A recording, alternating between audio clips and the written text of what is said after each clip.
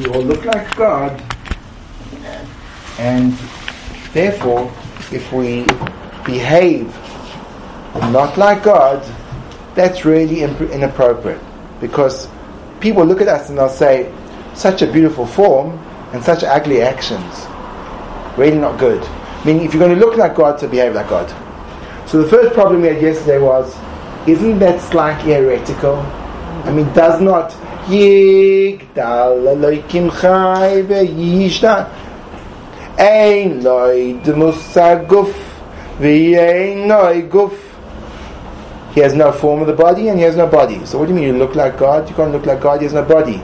If you've got a body and your body looks like God, so then God has a body. Ooh, problem. Question we had. What does it mean you created the image of God? We borrowed from the Ramchal that said that the reason why you've got a body that looks like God is not because God has a body. God has no form, he's one, he's simple.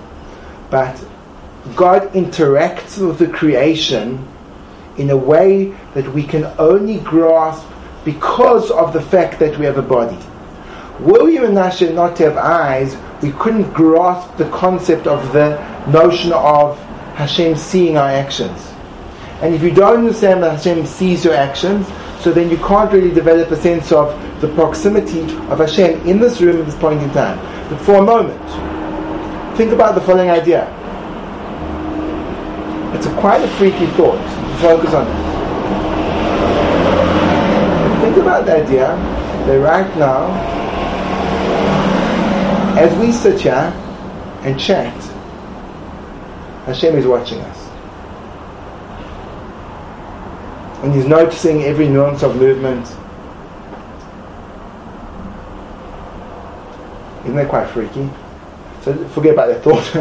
Think about it too long, it may become from. So, watching us. Hashem's watching us. But you can only understand, when I say Hashem's watching us, with me, Wallace, you immediately can grasp that. You can feel those eyes looking down on you. Why? Because you've watched someone else. So your eyes provide access to relating to how the Creator can relate to you, which is immensely valuable. Not only that, as I speak, it's a really scary thing for me to think about, but Hashem's listening to what I say. He's hearing these words, and when I start to think about it too much, I get a little bit, actually have to start to think about what I say and speak with a little bit more reverence. These words are being listened to by Hashem, so then, but the only reason I can conceive of that is because I've heard words being spoken before and I've listened. And if I don't understand the notion of speaking, so then I'll never be able to grasp what prophecy could be. In other words, every little part of my body allows me a connection to what a spiritual reality is. Until actually what I do is I relate to my body as the analogy to the reality. The reality is Hashem seeing. A small encapsulation of what that is in its most tangible form is me seeing. But of course it's much grander and more powerful, and Hashem can see from this side of the world to the next, and extra vision, and. But without the notion of my own capacity to see, I would never grasp it. So what does it mean I'm created in the image of God? It means that my body manifests within it the primary mechanisms of interaction between the Creator to His world. That's what the Ramchal shares with us. The Ramchal goes on, and the Ramak goes on and says, okay, now that we've established that, that's really just the form of your body, your physical apparatus, even if it would be static. It would be God representative. But now there's a deeper component of ourselves. The way we feel and our emotions. And just like perception of Hashem's interaction with the world can come through an awareness of how our body works until we can understand from seeing what Hashem's seeing, from hearing what Hashem, so too we can start to feel what Hashem feels through our feelings. If I've never experienced love, I can't grasp what it means that Hashem loves me. And if I want to work on understanding Hashem's love, essentially the only way I can do it is by developing my own love for others. And the greater that my love becomes, the deeper my perception of the Creator is. All of a sudden, we stumbled upon an entirely different form of education and learning. whereby the process is not cognition, but rather experiential learning, whereby my being becomes a mechanism of understanding. As we said, my heart, wisdom of the heart learns, not the mind, not the brain. And when you do that, it transforms every little act you do to a completely different plane. That's a précis of what we discussed yesterday. Correct?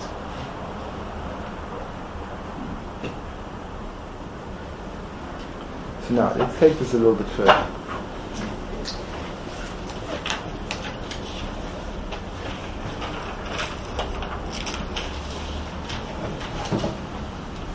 How would this practically? Sometimes people are focused when they pray on what they call kavanah, intention, focus. And they think that when coming to prayer, the entire challenge is, did I have kavanah or did I not have kavanah? Which is so ridiculously primitive, it's very worth mentioning.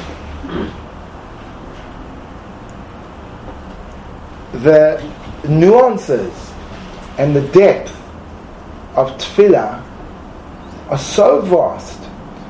Really, and it's a mystery why it isn't this way, really the entrance to be allowed to use the Shemona Esrei should be reserved for the select few. Think about it. It's a sophisticated form of spiritual meditation which was designed over 2,000 years ago with people with prophetic insight. And here we go and we bludgeon our way through it without the respect and the context. Before we even get to the Shemona Esrei, there's a certain framework that needs to be created in order to spare us from a collision. What's the framework? Think about it this way. The Gemara says that when entering into your place of worship, you have to enter in 2 doorways. Simply speaking, there was a standard measurement given to a doorway, and therefore, say the standard measurement was 10 cubits. So the 2 doorways would be, you have to be 20 cubits, approximately 10 meters in, away from the entrance to the shul, in order to pray. But then the question would be asked in the Gemara, if the Gemara is trying to convey to me a distance from the door, so it should do it in a normal unit of measurement. Tell me, it should be 10 feet away. Why would you use a tangential point as a mechanism of measurement, as a unit of measurement, 2 entrances? So the Maharal says that when you enter into the framework of prayer, you have to go through 2 gates.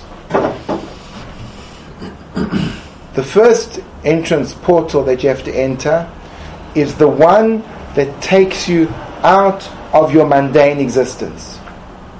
So you have to go 2 entrances in. So the first entrance is, I have to leave the world behind me. The world of the material, the crust. The world has got multiple layers to it. I'll give you an analogy.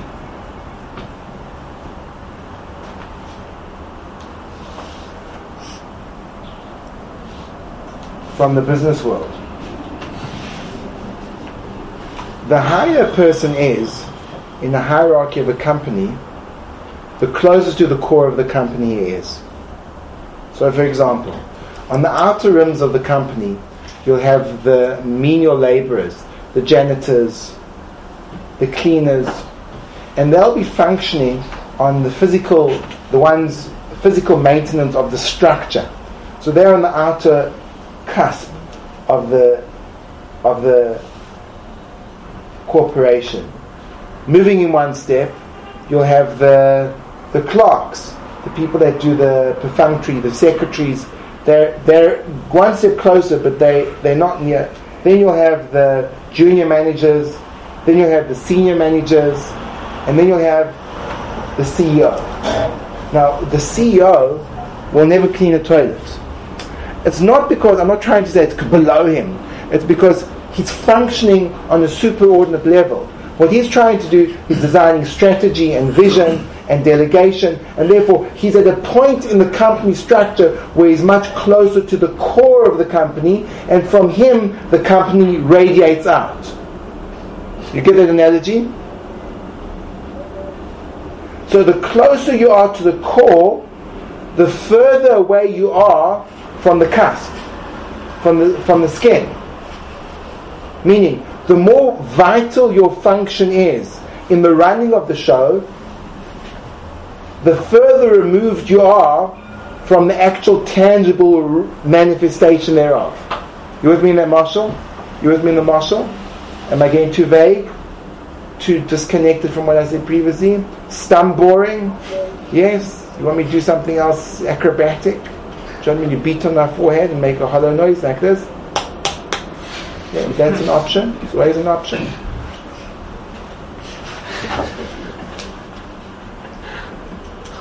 When davening, what would be if davening would be Hashem says, "Come, I'm bringing you into my CEO chamber. Here you go. Make the decisions about how the company is going to run. I'm putting you in a place where you're controlling the direction of where this place is going. You've now been given the reins to ride this company to a place of your choice. So now, where do you need to be to assume that role? If you're busy cleaning the staircases, you have to let go of that job. You have to move in. You have to pass by the secretaries and the junior managers and the senior managers until you get to that geschmacka office with a big oak desk and those awesome doors, and you knock on the door and they say, speak to the secretary. And you have to go in there. When you're in there, then you've got the whole map of the company lined out for you. And then you can start to say, okay, let's consult about how this thing's going to pan out. So the first thing you have to realize when Tefillah, you're entering into the inner sanctum. In order to get to the inner sanctum, there's two portals you have to. You have to exit the world that you're in, because the world that you're in its mundane form, it's in the nitty-gritty. You're a cleaner, you're not there, you're not running the show. Move away from that. Step number one. And then move into. So you have to leave behind and you have to go towards. You have to get rid of that mundane mind frame, and then you have to imbibe the elevate status. This is before you've opened your mouth. Just remember, the Hasidim Rishonim, as you have learned or will learn in Brochus, Hasidim Rishonim, how you show in Shoachas, you've learned that Mishnah. You're learning Sukkah. Probably why you won't get there. So the Gemara Brochus says the Hasidim Rishonim, the original pious men, it's a Mishnah, they would spend an hour before they said Shmoneh Esrei, an hour saying Shmoneh Esrei, the Amidei prayer, and an hour afterwards, which meant they spent 9 hours a day involved in prayer. 9 hours a day. And you complain about the Shachris in Rosh Hashanah. 9 hours. Now, 9 hours a day means that if they wanted to pray the Shmoneh Esrei prayer and take an hour doing it, it meant they spend 7 seconds per word. So now think to yourself, if your concept of what tefillah is their concept of what tefillah is, so then how in the world, for example, if you think of the Shmoneh Esrei as a prayer, so a prayer generally we look as a supplication, a plea for mercy. So I want to generally ask you for mercy. So this is what I'm going to do it, 7 seconds per word. I'm going to say, we're starting now. David,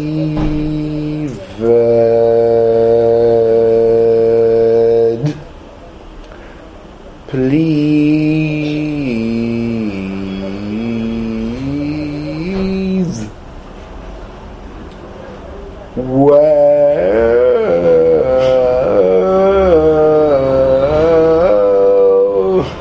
I'm going to stop here and ask you. I want to ask him. Do you understand? It's a little bit awkward.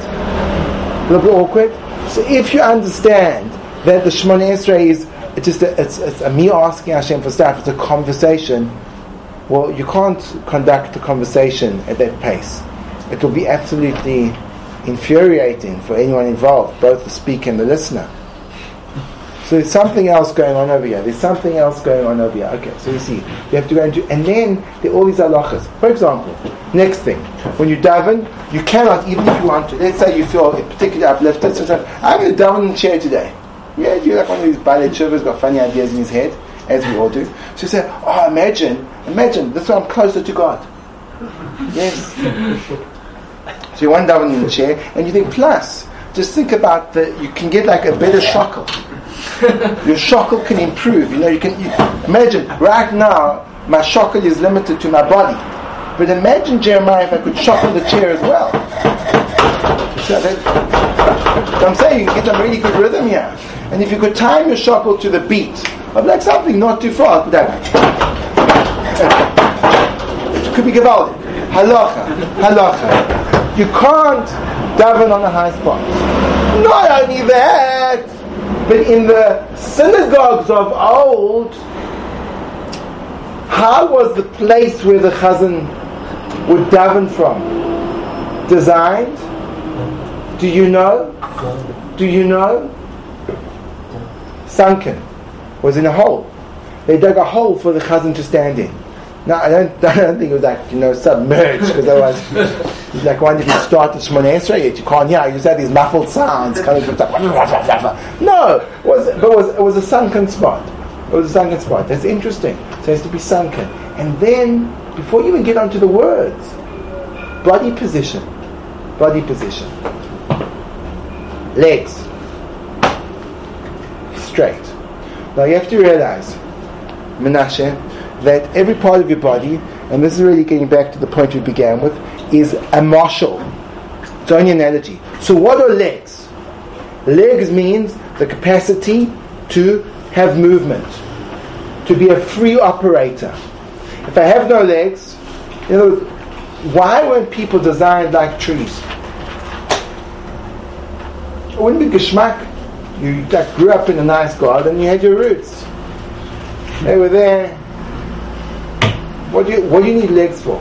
Legs allow you the movement to express your own.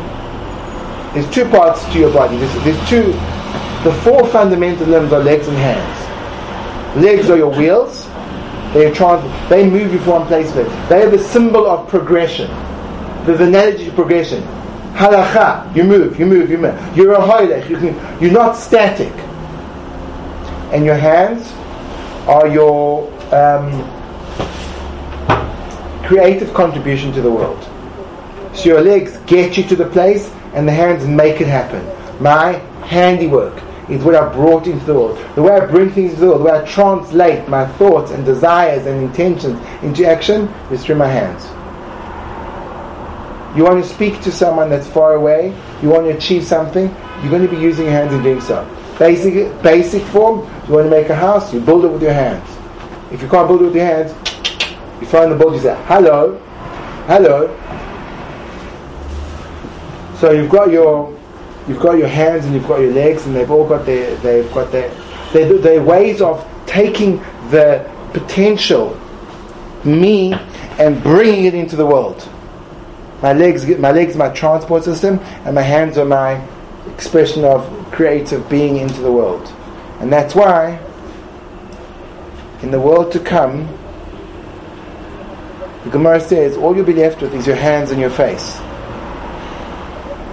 You'll lose your legs. What that means? Doesn't mean that you have these goolies.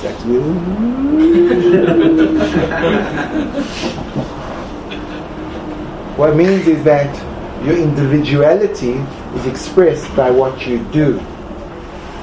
Everyone's fingerprints are different. Symbolism, your impression that you can make on the world is specific. No one else has got the same fingerprints as you. No one else will leave that mark on the world that you can leave. Only you. Your mark on the world is you. Your face is a reflection of your inner being. In the world to come, your inner identity and the way it's expressed in your external world, meaning your face and your hands, will be what you have. Your unique contribution to the world is what you're here for.